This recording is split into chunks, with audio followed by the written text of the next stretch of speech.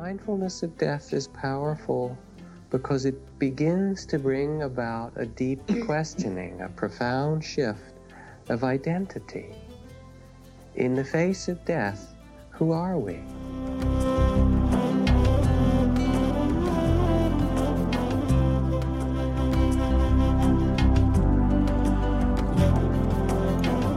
Welcome to the Jack Kornfield Heart Wisdom Hour. We are delighted to share with you Jack's innate common sense wisdom and his clear, open heart. If you are interested in supporting Jack's podcast, go to BeHereNowNetwork.com/Jack.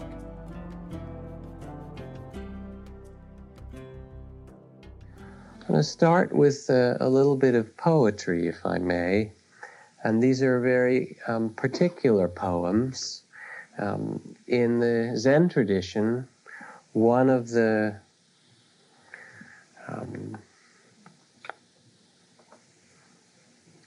ways in which a Zen master might choose to die is to write a death poem shortly before their death. And an authentic death poem, I think it only counts if you write it on the day that you die. So, otherwise you don't get all your points for it. So here are a few poems from certain great Zen masters. Isa wrote, "From one basin to another, stuff and nonsense," and then died.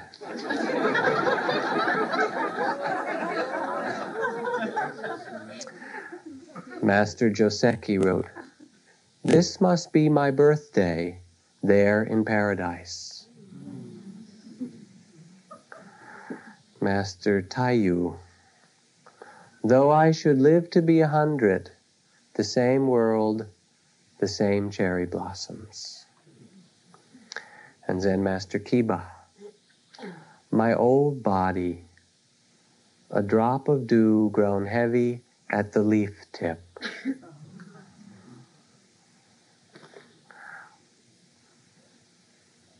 "Empty-handed I entered the world, barefoot I leave it. My coming, my going, two simple happenings that got entangled."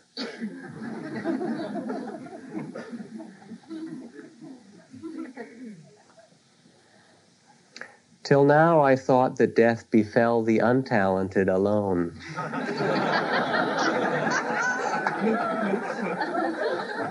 If those with talent too must die, surely they make a better manure."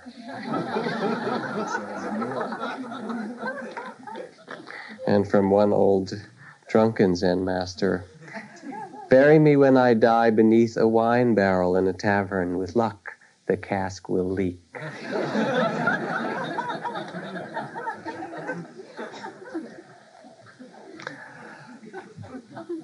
I start with those poems because I'd like to speak about death this evening. I've just returned. I spent most of the week in the hospital in Philadelphia with my father, who I mentioned for those who've come on other Mondays, is gravely ill with congestive heart failure. And it's been a kind of roller coaster, as it is, in dealing with someone that you love, that you're close to, who's dying or seems to be. And I have waves of grief and then waves of unreality where my mind just doesn't think about it. It's like nothing's happening. Everything's the same as it always was. And being with my father, he's been quite isolated in his last many years of his life. And so there's almost no one to be with him. He's been in the hospital for more than a month. And he's quite isolated, and it's really sad to see. And he's weak and frail. And being with him, it's also interesting because I see myself not many years from now, I can sense his own body and frailty and inability to walk and the sounds he makes and so forth. They're just kind of exaggerations of what I already do. That's how it is. And there are ways in which it's been one of the sweetest times to be with him for some reason, I think partly because he's become so vulnerable in this state, and I really tried to care for him. He was incredibly grateful and much kinder than usual. He's often been a bastard, really. I mean, I love him, but he's a tough old guy. But he was much kinder, and there was a kind of sweetness that was very, very special. But he's also terribly afraid. And he's always been somewhat afraid in his life. And now he's afraid he can't breathe sometimes, it's true, and he can't walk, and he can't eat right, and his teeth don't work, and, all the things that start to really fall apart. And he's afraid to sleep, because he's afraid his breathing will stop when he sleeps, and that no one will be there to remind him to start breathing. And so he's been up for nights and nights and sort of sometimes half hallucinating because he hasn't let himself sleep. And I was just looking at him and looking at someone who hasn't learned at all in their life how to let go. And how difficult it is when you get to where you really need to let go. Even to let yourself rest or sleep, he can't do it. It's kind of on alarm. Modern American culture would like to find rebirth without death, some kind of... But it doesn't happen that way. And death is such a mysterious thing. This is the autumn season, and although we don't have it in the dramatic way that one does in more northern climates, still a lot of the trees are losing their leaves, and the change of the light with the daylight savings time stopping, and the whole sense of the earth going into a darker and more fallow period. It's part of the cycles of death and renewal that is the nature of our life. A good friend of mine teaches or taught young children in elementary school, and she brought her first graders, 6-year-olds, out into the woods because they were talking about things dying, and they're very interested in that, children are. They talked about it, and she took them out in the woods, and she said, "Find for me all the things that you can that have died."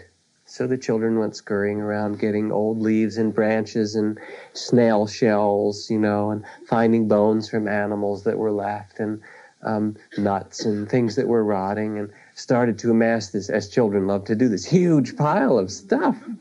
And finally said, "Okay, enough, kids, now. Let's sit down, let's look at it." And they looked at it and talked about it for a while. She said, then as they discussed it, the question came, what do you think would happen if there wasn't death? If all these things didn't die? And one of the little boys said, well, there'd be more and more trees and things, and there'd be no room for us.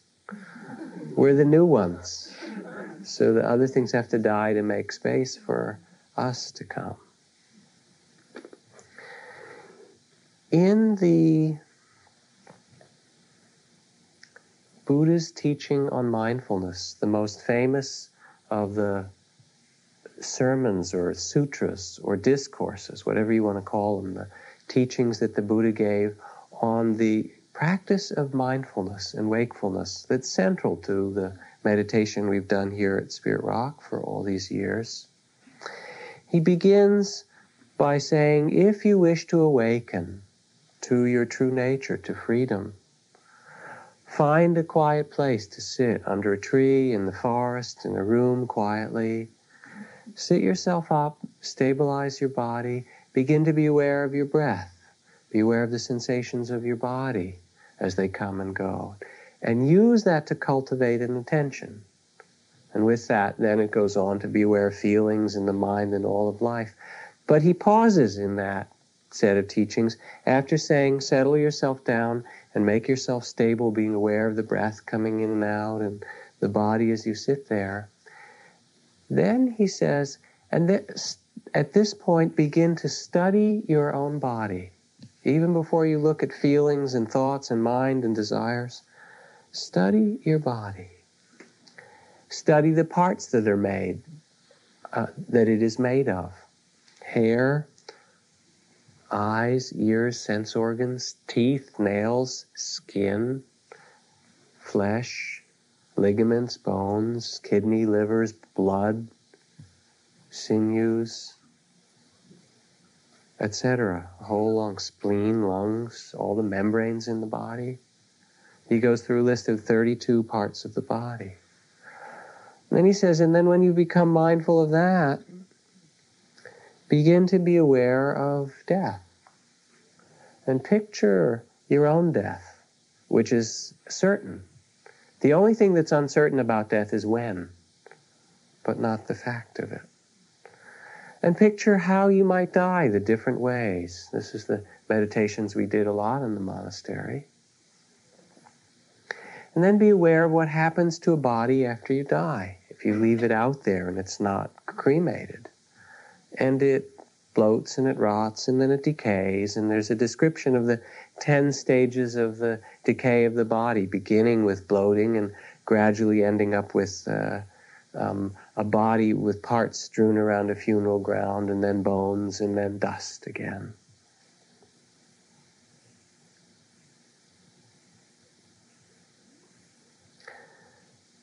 In the greatest Buddhist text written since the time of the Buddha, at least in Theravada Buddhism, the Visuddhimagga, this 1,000-page text of teachings begins with a simple question. It says, this world is entangled in a tangle. The tangle of attachment, fear, greed, delusion. Who can succeed in untangling this tangle? That's the initial question. And the 1,000 pages are the answer to that question in great detail. But the reason I mention that is that central to that text, as to the teachings of mindfulness, is the mindfulness of death, the awareness of death. So the Buddha taught, just as all other animal footprints can fit inside the footprint of an elephant, which is the greatest of these, so mindfulness of death is the greatest and most powerful of all the mindfulness meditations. Everything else can fit within that. Hi, you kids. Now, why is this so? It's a really mysterious thing that it happens to us. There is an acquaintance I know who died, a man who is well known in the human potential movement, Jack Downing, just last month. One of my friends was there kind of attending and being with him as he died, and decided to whisper in his ear the great Tibetan teachings of death just as he seemed to have died, and so she did. She whispered these teachings, and then he opened his eyes and he said, "Could you say that a little louder, please?"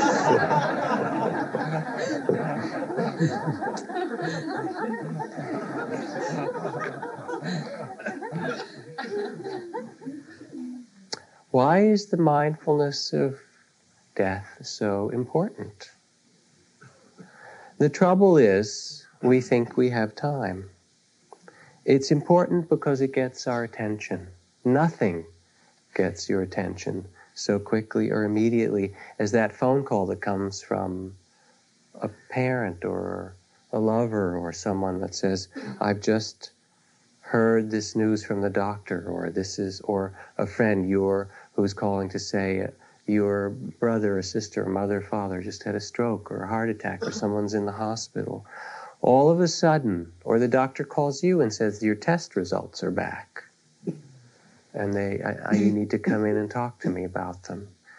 And all of a sudden, everything changes, and you start to pay attention in an entirely different way.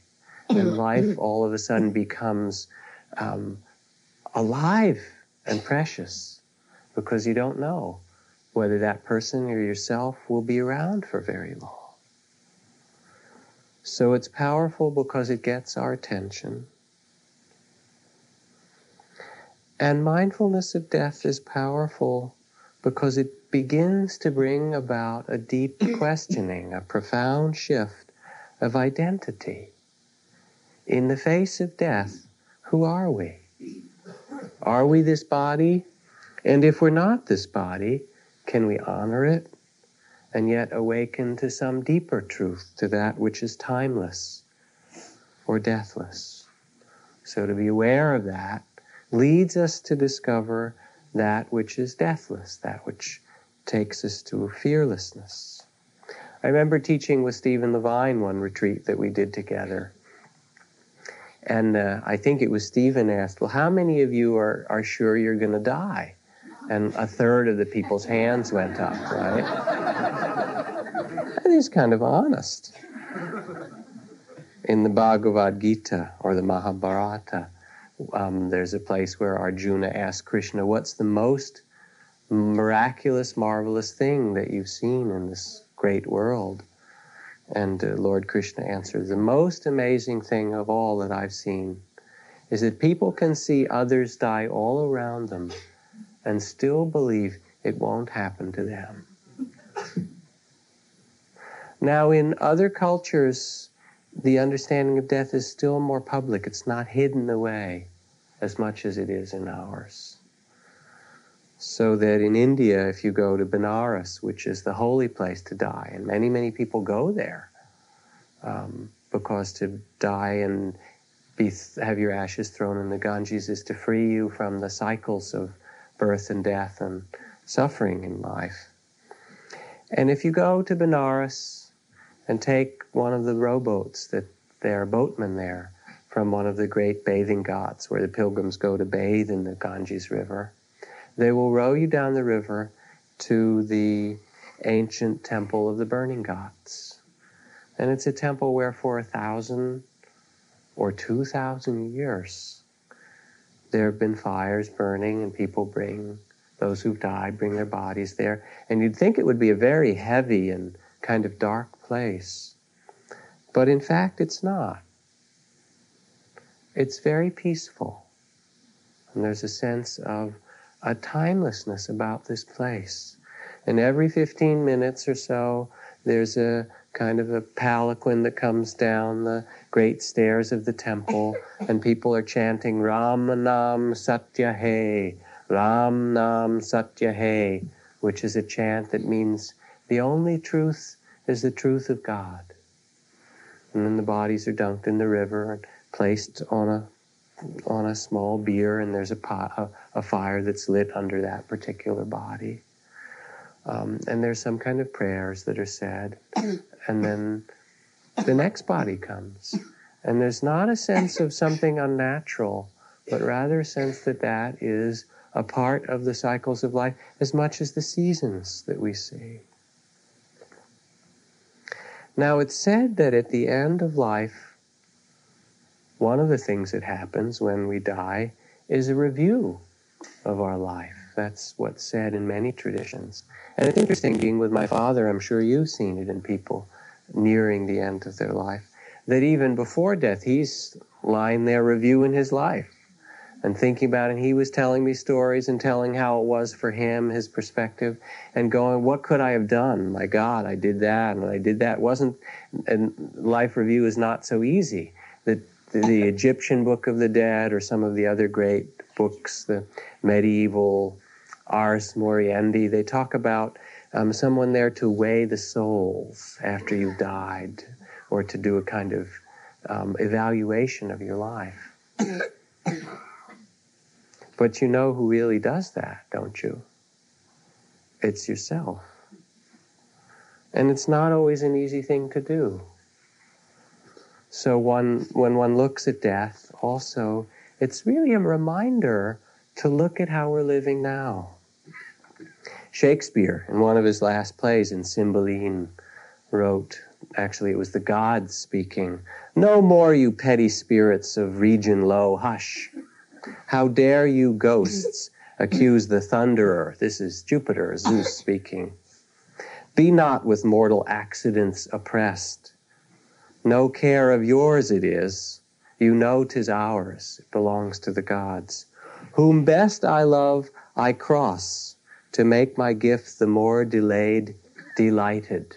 Be content." So this is the God speaking, saying, how can you even judge? Maybe I make it harder for the ones I love the most. And then they find some learning or some gift that comes in that. But no matter what you think of it, it's what comes to us.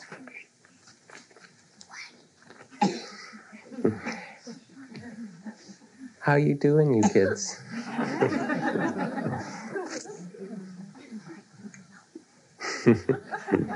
It's okay, you can play, it's just fine. But just be a little quiet. Yeah. You're connected in the same sweater, huh? Look at that.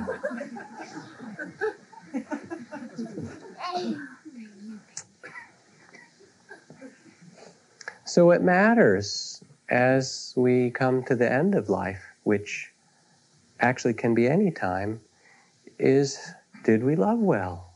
When you really come to the end of it and you look at it, there aren't very many questions. The funeral chant is Anicca Vata Sankara, Upatawa Yadamino, Upakitawa Niruchanti, Desang Upasamo Sukho, which means in this world of created forms, everything changes, everything is impermanent. Every form that arises exists for some time and passes away. To know this and live in harmony with this brings great happiness or peace. To not know it is struggle. Impermanence is the law. Wherever you look, marriages begin and end, your childhood arises and passes away. Big surprise. Nations, empires don't even last very long in modern time, as you've noticed. You know, the British Empire, remember that? It wasn't very long ago. Or the great Soviet Empire, enormous. And it's gone. Wars begin and end. Buildings, art, things are created and they pass away. And we too shall. It is the truth. So what do we do in the face of death? And what do you believe about it yourself? In our culture, until 1 or 2 generations ago, we used to believe in the Christian heavens and hells predominantly. That was the belief. Now our religion is science, materialism. And so we think we're born from DNA and Darwinian kind of natural selection and accidents. And that's what life is. And then if you ask a scientist like my father, who is so really terrified of dying, he says, when you die, nothing happens, because you're this body, and when it dies, then you're back to zero, to nothing. So I said to him, well, maybe, but you'll see. It might be different than that, you know.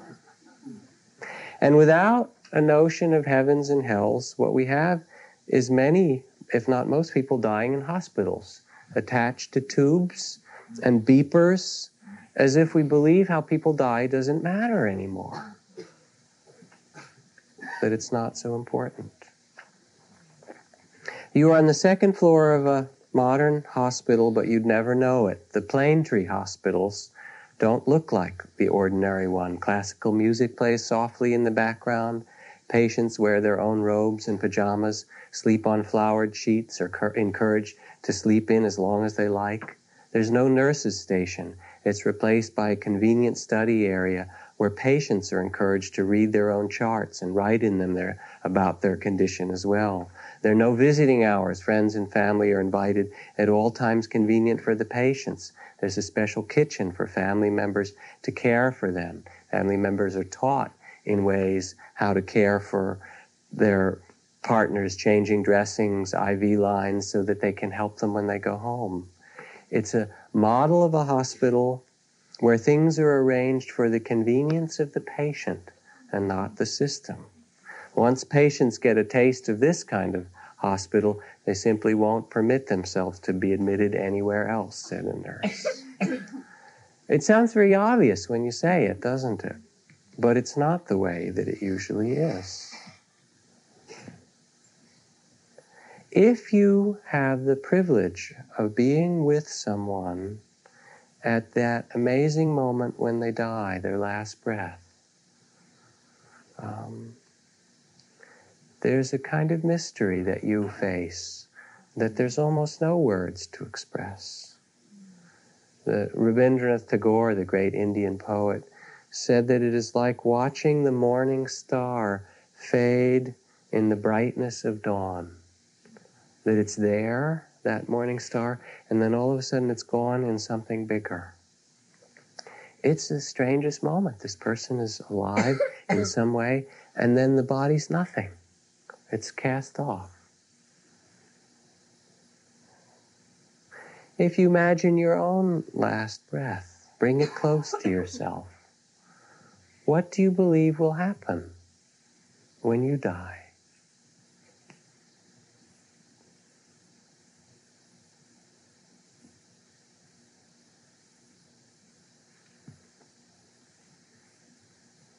Now, since it's still a little close to Halloween, and also because Buddhism in a traditional way teaches this, I'll talk about some possibilities. Who knows? The traditional Buddhist teachings are of a picture much bigger than the materialist sense of the body. There are many realms, world cycles, eons, where not only are there empires and nations that arise, but the entire universe comes into being for 10 billion years and then collapses in on itself and does it again and again. And universes appear and disappear with their forms of life. And there are realms, the physical realms, the realms of spirits and hungry ghosts and heavens and hells and all of those things. Everything that you could conceive of as a form of life exists because life is created out of consciousness and not material forms. So my friend, who's a hospice director and teacher in Seattle, said this story I've told you, that there were two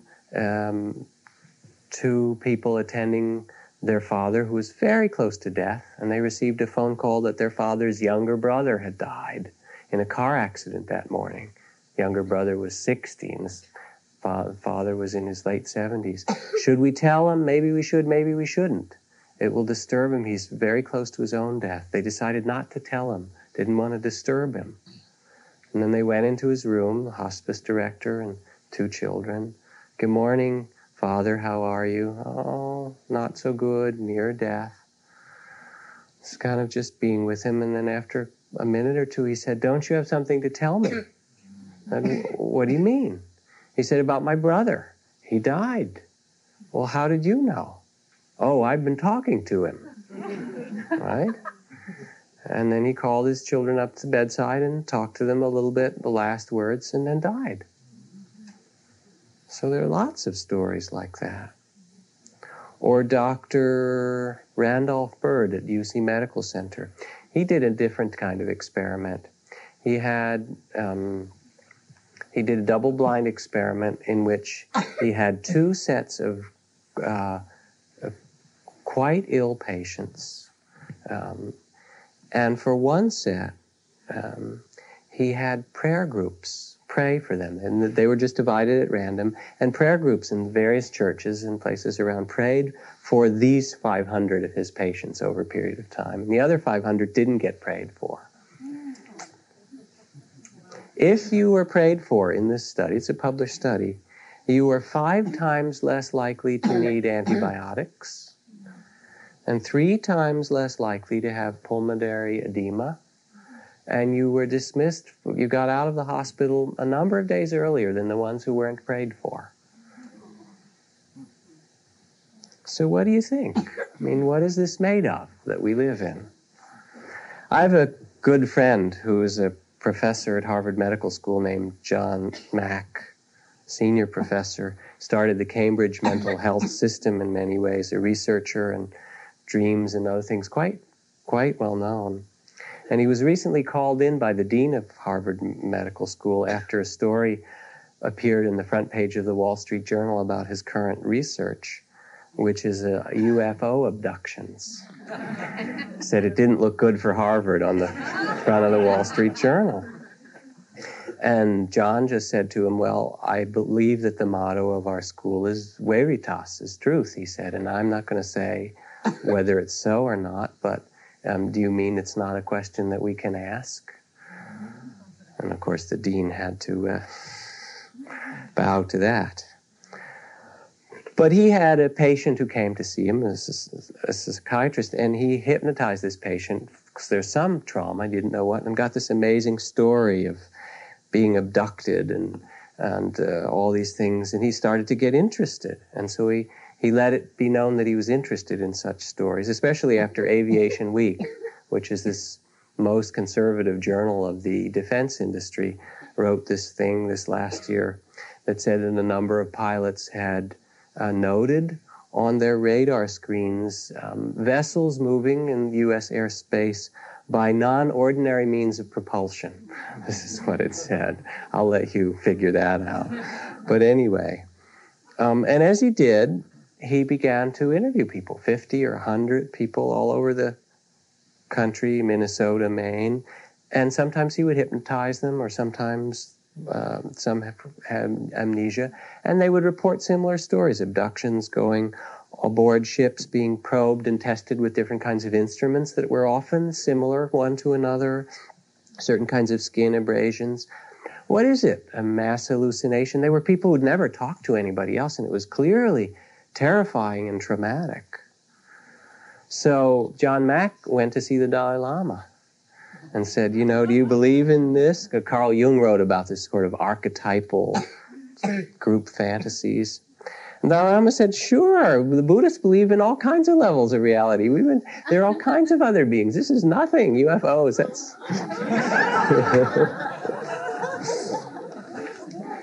When you are a materialist, whether a capitalist or a communist or a biologist, your world is very limited if this is all that you think that there is. Remember Sogyal Rinpoche's book. Those of you who read it, starts with this amazing story of his master's great disciple. They were riding on horseback across Tibet on a long pilgrimage, and the master was away at some distance, and his senior disciple got ill and was sick, and then sat up and was about to die, and said, should we call the master? He said, no need, I can do this myself. So he sat up and he started to die. But the master's wife decided it would be better to let the master know, so they sent someone, and the master came back within an hour. And he came in the tent, and he looked at him. He'd already died, and he said, oh, Lamaji, or whatever, don't stay in that state you're in, which was clearly he was doing the Tibetan Poa, the practice of transfer of consciousness after death. He said, you know, when you do this yourself, sometimes subtle difficulties can come on. Come on, I'll help you. And so Sogyal said, I was there as a young boy, I guess 8 or 10 years old. I watched, and I wouldn't have believed it. He came back to life. He was dead, his breath had stopped, he was blue, he came back to life. And then my master sat down next to him and began guiding his meditation, and they were chanting together, and they finished the last chant, and he closed his eyes and died properly.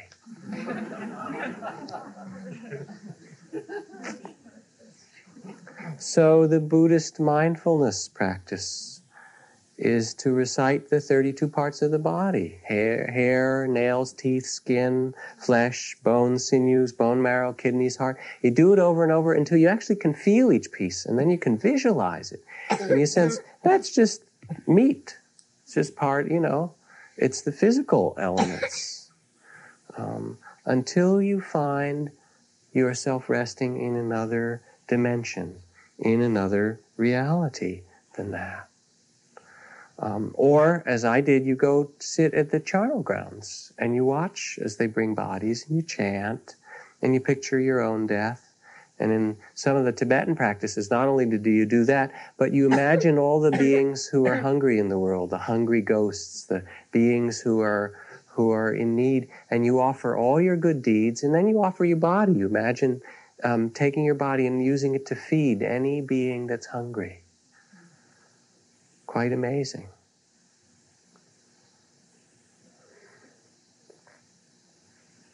From Chogyam Trungpa Rinpoche. By the time you read this, I shall have died quite happily, having fulfilled my tasks to the best of my ability. Some of you may be saddened by my passing. Let it be a reminder to you of the real fact of impermanence. Actually, whether I'm here or not, you still must follow the disciplines and practices of your spiritual path. Good luck to you. I will be haunting you. Chogyam Trungpa was his death letter. So in this last week, someone who was here 2 weeks ago on Monday night, a beautiful woman, Gloria Zimmerman, who came up and said, I'm quite sick. She didn't look so sick, but she was. Could you come visit me? Because I'm dying soon. So I said, all right. And I was with her this last week before I went to Philadelphia about 6 days ago. And then she died 3 days later. So she was here with us and in that form, and now she isn't. And she's a great heart and a beautiful woman. She was in her late 60s with cancer. And I was there, and she'd done a lot of inner work, of everything from 12-step work and meditation. And we were talking about dying. She says, I don't know much about dying. How do you do that? But I guess it's time for me to learn, she was saying. And she was very funny about it. She was surrounded by her children, and she had a great sense of humor about it. And I chanted with her and read some things from the Tibetan Book of the Dead and so forth. And I left actually feeling better than when I arrived. It was quite an amazing thing, because it was so different than my father, who has had no preparation and doesn't know how to let go. So he can't even let himself sleep. He would doze off for a few minutes, and then he'd wake frightened over and over all night long, because he was afraid to let go. Or another friend who died of AIDS this past year, and who went from being like me, 125 pounds or something, his body became filled with water. And when he died, he weighed 220 pounds. And it was sort of bloated, and he couldn't talk well. And I was talking with him, and he said, it's very clear. He said, this thing is just rotting, and it's not me. And it was quite amazing to be with him. It's time to let go and just be at peace. And we chanted together, and we just sat. The koan that the Zen masters give you is, who is dragging this corpse around? Or who is carrying this body? Or what was your true face before your parents were born? It's the same question. So the Tibetans again say, remember the clear light, the pure, clear light from which everything in the universe comes, to which everything in the universe returns, the original nature of your own mind, the natural state of the universe unmanifest. Let go into it, merge it into it. It is your own true nature. It is home. It's the beginning of those teachings. What is your true nature, and can you rest in that? When my wife's brother died some years ago, suicide, we were in Florida with my wife's parents the year after that, and she was telling her mother the story of knowing that he died when we were in India. I told the story many times, just the day that it happened, even though it was halfway around the world. She saw and knew, and then we got a telegram a week later confirming it. But her mother said, well, it's funny. And her mother's a very straight-laced person. She said, it's funny. After he died, he came here, and for 3 months, every evening, he would sit in that chair in the living room and just sit and look at me and your father as we sat in the living room. And it's as if he just needed to look at us and understand something. And finally, after a few months, I got a sense that he understood what he needed to, and he kind of faded away, and he hasn't come since. Now, in Buddhist teachings, it's said that mindfulness of death, that the moment of death, is a great opportunity. it's at that moment that a deep awakening can happen, that we can untangle, release a great deal of karma, that we can return to our true nature. It's considered so important in the Tibetan tradition, for example, that one is often told not to be around your family because it's too complicated, and have some lama or somebody sit there with you instead. But to use even that, it helps to be prepared. And part of meditation is to open us to this mystery. And part of us is to prepare to remain awake even through difficulties. And how will we do in times of difficulties? What unfinished business comes to us? What are the strong habits? Because they really do. And then finally, death as the dissolution of elements. So the earth, our body begins to lose all strength. We're drained of energy. We can't sit upright anymore or support our head. We feel if we're falling or sinking or crushed by a great weight. This was happening to my father at night. He was really frightened by it, like a mountain pressing. We're heavy and uncomfortable. Our pillows have to be higher. The bed doesn't feel right anymore. Our cheeks sink in. Dark stains appear on our teeth. The earth element withdraws, and then there's the water element. We lose control of our bodily fluids. Our nose begins to run. We dribble. We become incontinent. We can't move our tongue. Our eyes start to feel dry in their sockets. Our lips drawn. We twitch and tremble. Our bodily smell starts to change. We become hazy. And there's this tremendous kind of sense of loss of dignity for someone that doesn't know it. I can see it in my father's case. Again, that's frightening if you think you're your personality or your body. Then fire. Our mouth and nose dry up completely. The warmth of our body begins to seep away, usually from the feet and the hands toward the heart. A steamy heat can rise from the head. Our breath becomes cold.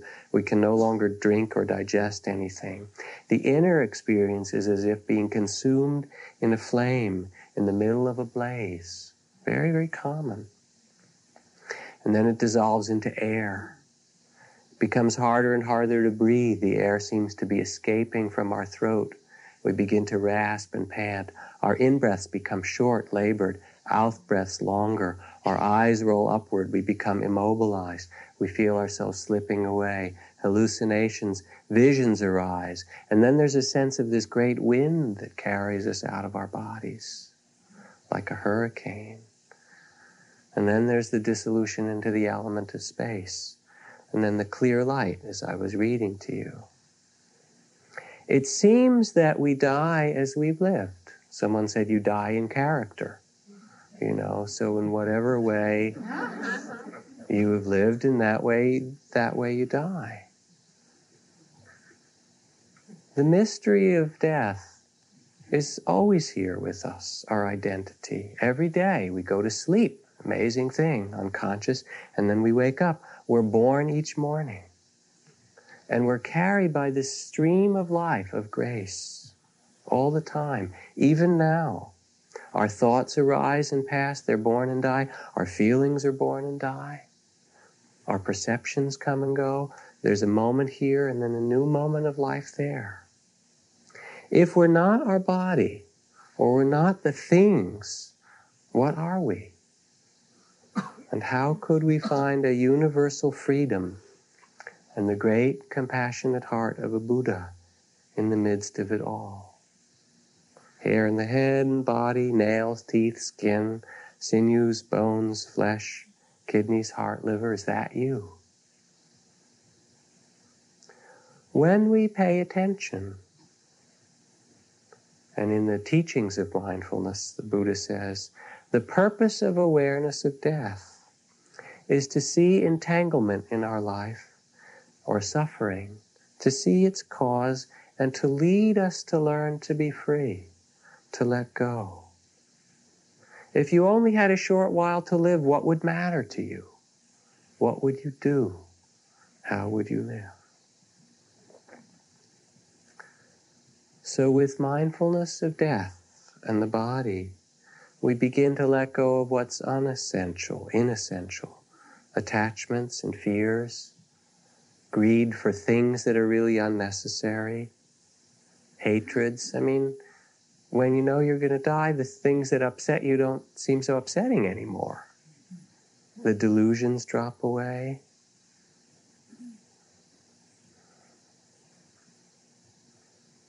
You know, as Ram Dass's friend, whose channel Emmanuel says, when you understand it, death is perfectly safe. But most people don't know that.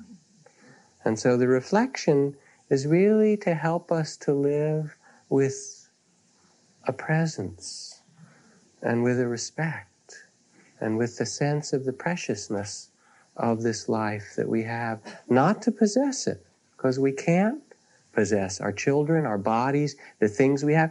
Isn't it amazing? In a moment, all that you think you own, you won't own anymore. Period. You know, it's like when somebody who's very, very rich die and they say, well, how much did he leave? Everything, right? That's how much you leave.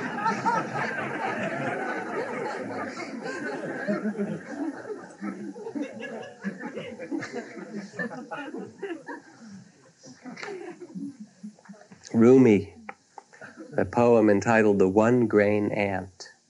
An ant trembles along with its one grain of wheat, afraid it might lose that, not knowing how wide and covered with grain the threshing floor is.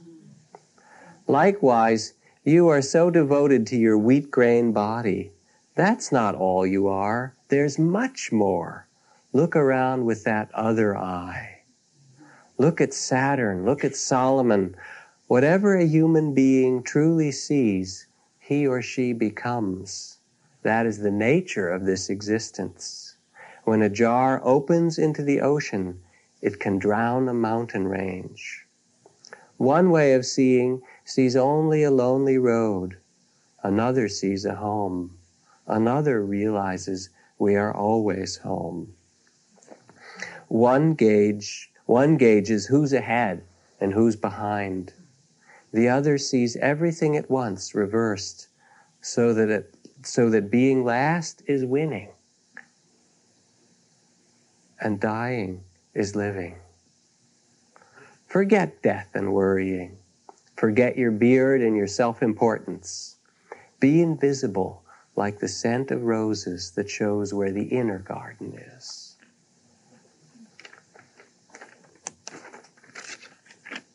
In the end, what matters most, what's most helpful in the face of death or life, because they're really the same every day, is who we are, not what we believe or what kind of words or ideas or images that we hold, but really what is our being.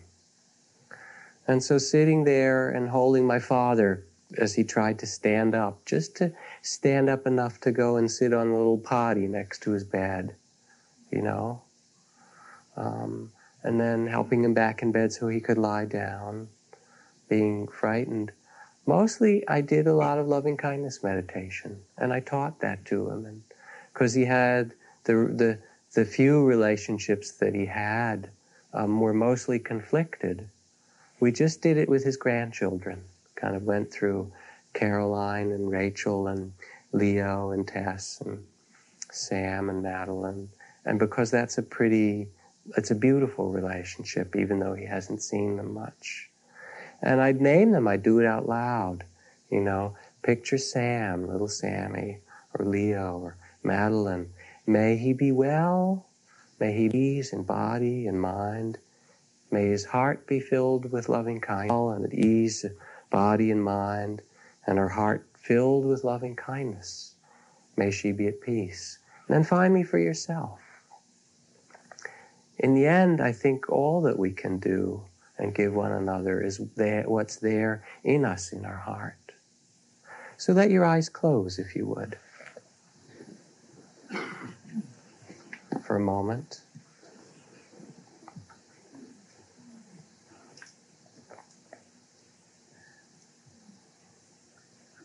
Sit and feel your own body and breath.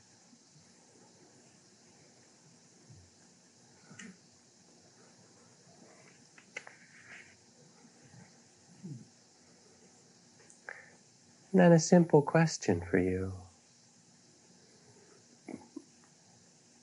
What practice will you do when you face death or any great difficulty? For Gandhi, he chanted the name of God, Ram, Ram, Ram. Will you do loving kindness or follow your breathing or say, oh my God, in some tone? Be aware of what there is within you, how you meet such changes.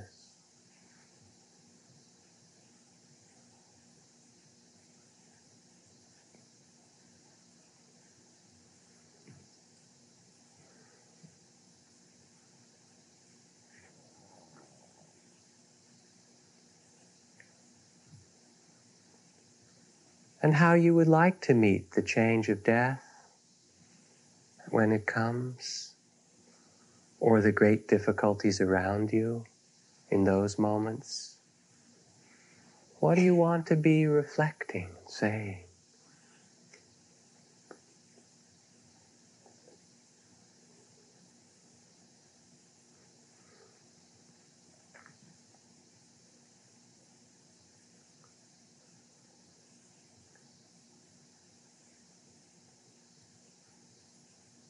And finally, let us do some loving kindness meditation.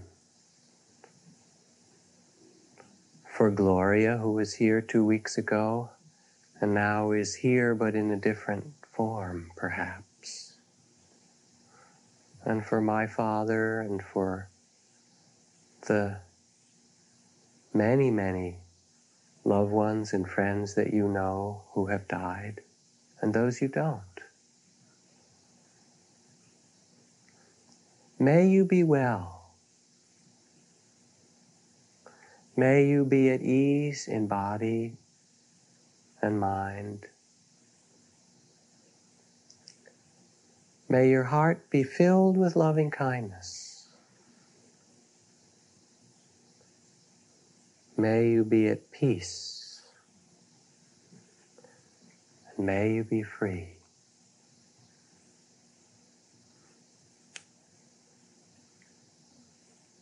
Direct it toward yourself. May I be well. May my heart be filled with loving kindness. May I be at ease in body and mind. May I be at peace and free.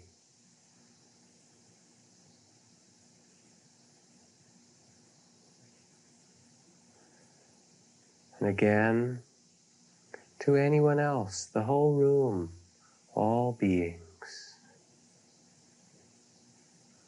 May you all be well. May you be at ease, body and mind. Wherever you are, may your hearts be filled with loving kindness. May you be at peace. May you let go and learn to be free.